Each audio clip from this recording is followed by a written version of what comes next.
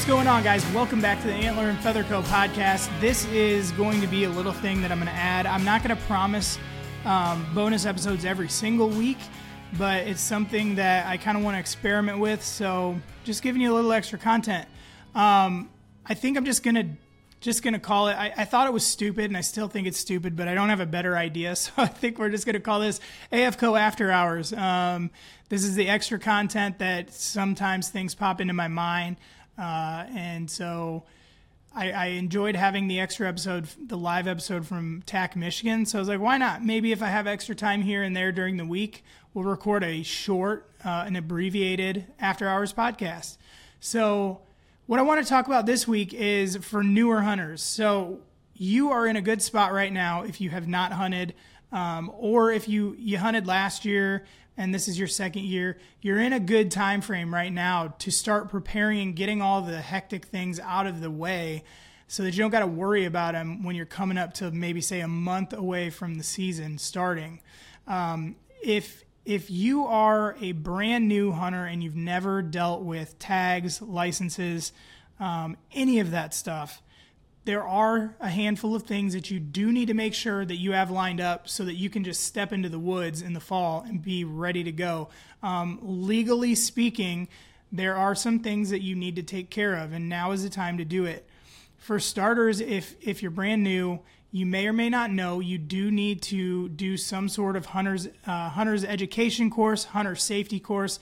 They have different names depending on the state that you're from, but you will need to do that. That is going to give you kind of like a basic hunting etiquette. Mine taught me when I did it years ago, taught me how to kind of work a shotgun, how to aim, different etiquette, the gun safety, things like that. It just kind of gives you a very, very base knowledge of the hunting world. And then once you get your hunter safety course done, then you're going to be able to buy your tags, buy your licenses, all that stuff. Most state agencies will not let you buy that. Any of them that I've dealt with, so Illinois, Arkansas, Iowa, they're not going to let you buy tags without that course. So go on your local or your state agency website. Mine would be the Iowa DNR. Get on there and find out when they're offering these safety courses. Some are in person, some are online. But one way or the other, that's a first step you're going to need to take before you can even think about going hunting. So get that knocked out now. A lot of times, if they're in person, they have multiple scheduled throughout the summer. Again, some of them offer them online. If you can do that, do that. But get that knocked out first. The second thing I would tell you to do if you're a newer hunter would be start thinking of what you're going to hunt with. Are you going to just start out as in gun season? Maybe you're just not really ready for archery yet, or you don't feel confident enough yet. Figure out what you want to hunt with. What's your weapon? What's your method of take? If you're going to be shooting a shotgun, or if you have a rifle, if you have rifle seasons, if you've already got a gun you know you want to hunt with, great. If not, do some research. My first shotgun I ever bought for myself was a Remington 870 Express. I still hunt with that if I'm doing small game, or I don't really do gun season anymore. I'm pretty, aside from turkey, I'm pretty much all archery. But when I did do gun seasons, that 870 Express was a great tool for me. It's a solid gun. It's a workhorse. It's just a good pump shotgun. I am not a fan of Mossberg. That doesn't mean that they're bad. I'm just not a fan. It's kind of like trucks. You're either a Ford, Chevy, or Toyota guy, or a Ram. I guess now I'm a Ram guy. Gosh, I never thought that was going to happen to me, but I'm driving a Ram now. But it's kind of like that, or PlayStation or Xbox. It's brand loyalty. I'm just a Remington fan for shotguns, pump shotguns. Now, my turkey gun is, what's it called? Stevens 301 single shot turkey. I don't know. It's the Bottomland Stevens 301 turkey version. I do like that for turkey hunting. But if you're going to get into the archery world, now you need to start practicing. We need to start shooting every day or close to it, get your skills honed in, get your bow tuned, get your bow set up to you, and get a good set of arrows that you're comfortable with. So all of that rambling to say, once we've got our hunter's safety course figured out, now we want to decide how we want to hunt. From there, you're going to want to look into the tagging system. What tags, licenses, different things are you going to need to make yourself legal in the woods? A lot of times you're going to need, like in Iowa, I have to buy a hunting license, and then I have to buy a habitat stamp, and then I also have to buy the tag for the animal. So I have to buy deer tags, I have to buy turkey tags, things like that. Make sure you know, and please make sure you know for sure what you need to make you totally legal in the woods. The last thing you want to do is step into the woods in good faith thinking you did things right and then get popped for some kind of violation because you didn't realize you needed a habitat stamp or whatever it may be. If you're unsure of that, I would highly recommend getting a hold of your state agency. Now, you can try to call the main office, but a lot of times the admin people or whoever you talk to first, they may not have that information, or they may not have full confidence in what they're telling you. What I would recommend, if you can do it, is go online and see if you can get the email or the phone number to your local DNR officer. Those guys are going to know exactly what you need because they're the ones that are going to be checking it. They are there for that reason. Call them, email them, use them to get the information you need. Don't be afraid to talk to them. The DNR are not the boogeyman. The only time you should be afraid of the DNR is when you are not in compliance with the laws. So use them for a resource. Find out exactly what you need. Now, when you get that stuff out of the way early and you get it figured out now obviously you can't buy those tags right now. You can't do that stuff, but find out the dates when you can, and then it's not so hectic when it comes time. You're a month away from the season and you're not sure what you need. Just give yourself the confidence of knowing, okay, I've checked all the boxes. I know what I need. I can just buy it when it comes available, and then we can just think about hunting. So the next thing I would say is probably to figure out what you're going to wear. Now, this is a topic, man. Camouflage, in my opinion, does not need to look like what we think of when we think camouflage.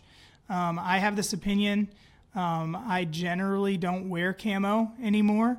There are other guys who are much more successful in the woods than me that share the same viewpoint. If you look at guys like Dan Infalt, he's not head to toe in Sitka camo. You look at Cody DeQuisto, he's not head to toe in camo. Guys like that, they basically wear flannel and earth colored clothing. I kind of follow that path myself. Generally all season, I'm hunting in just plain like OD green pants, or a darker like brown or tan, something like that.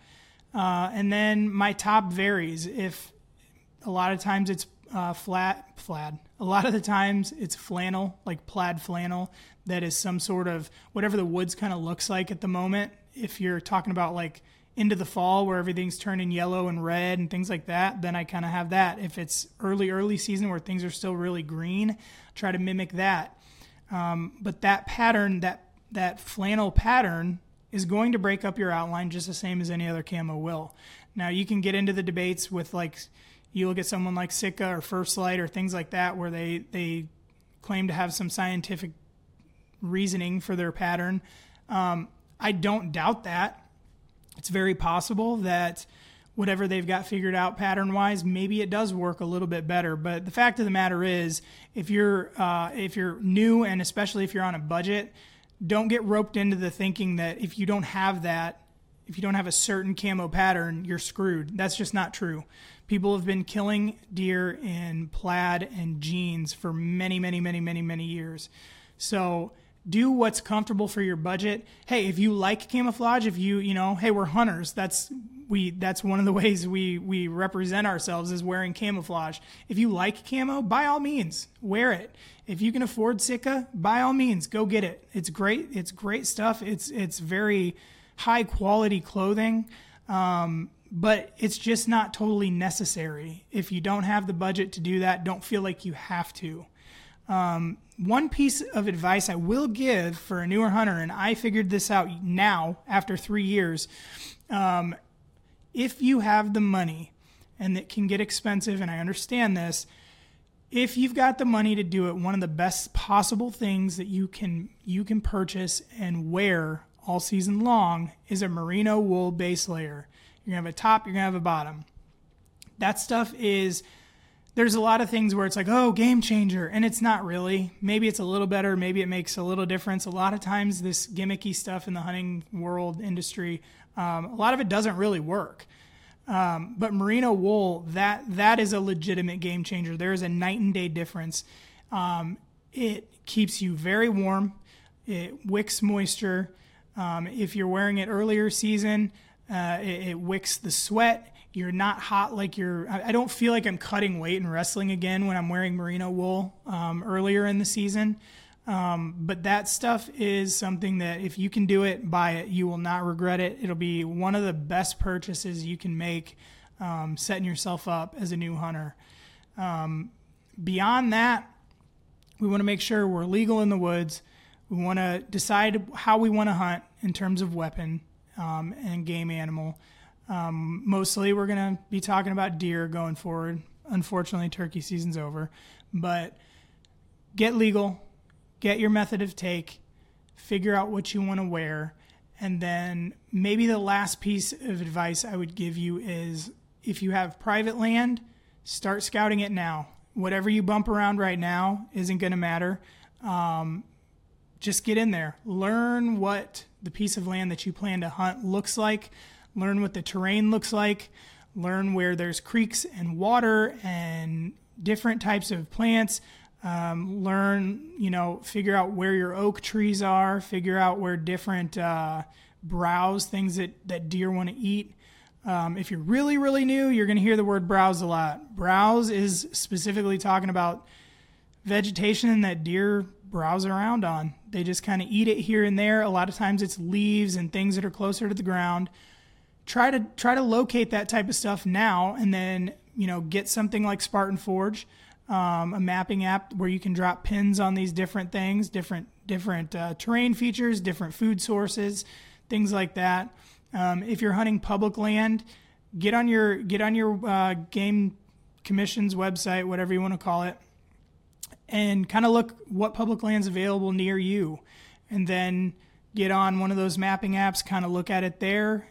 And get out there now, because when you're out there right now, like I said, whatever you bump around, whatever you screw up, it's not really going to matter in the fall. So you can get a lot of intel right now that you can bring with you in the fall, and that's going to make a huge difference in your rate of success next year.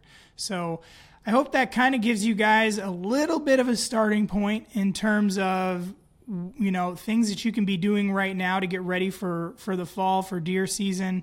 Obviously, if you guys have questions, look me up on Instagram, DM me. I'd be happy to help you if I can. If not, I'll try to find somebody who can. So before we end, I want to leave you guys with one piece of advice as a newer hunter that I was given, and I want this to stick in your brain because I made this mistake my first year. My first season, first sit out, I see 3 deer. And I'm in Iowa, so I have in my head Iowa Giants.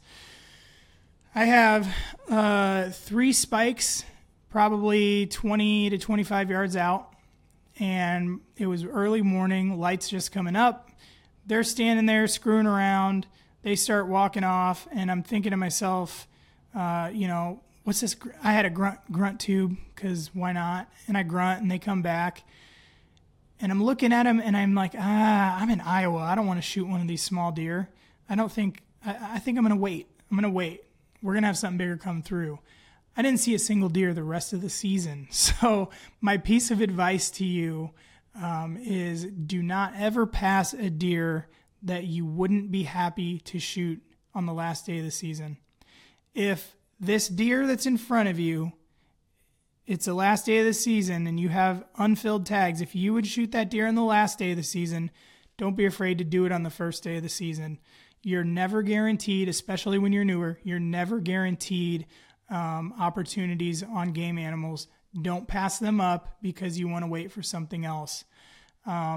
If you do have private land, you do know there are bigger deer there frequently.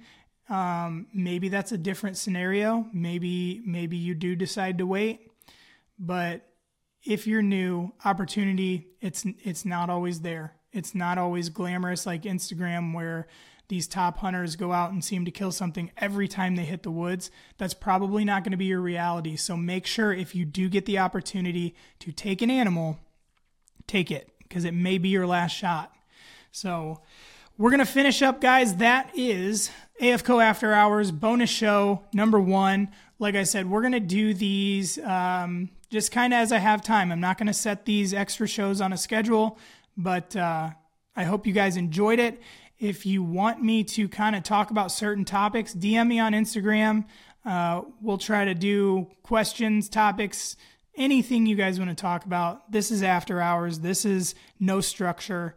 And we'll see how this thing goes. So thanks for tuning in, guys. We will catch up with you on the next one. Don't forget, Antler and Feather Co. podcast, the actual podcast episodes come out every Thursday. Little tidbit, if you made it this far, generally they come out Wednesday night because I work. So Thursday mornings, if something goes wrong, I don't want to have to try to rush and fix it before work. So usually they drop Wednesday night. We just call it Thursdays, but yeah. Make sure you're checking out the main podcast. Make sure you're following us over on Instagram at Antler Feather Co. And thanks for tuning in. We'll catch up with you guys on the next one. This is the Antler and Feather Co. After Hours.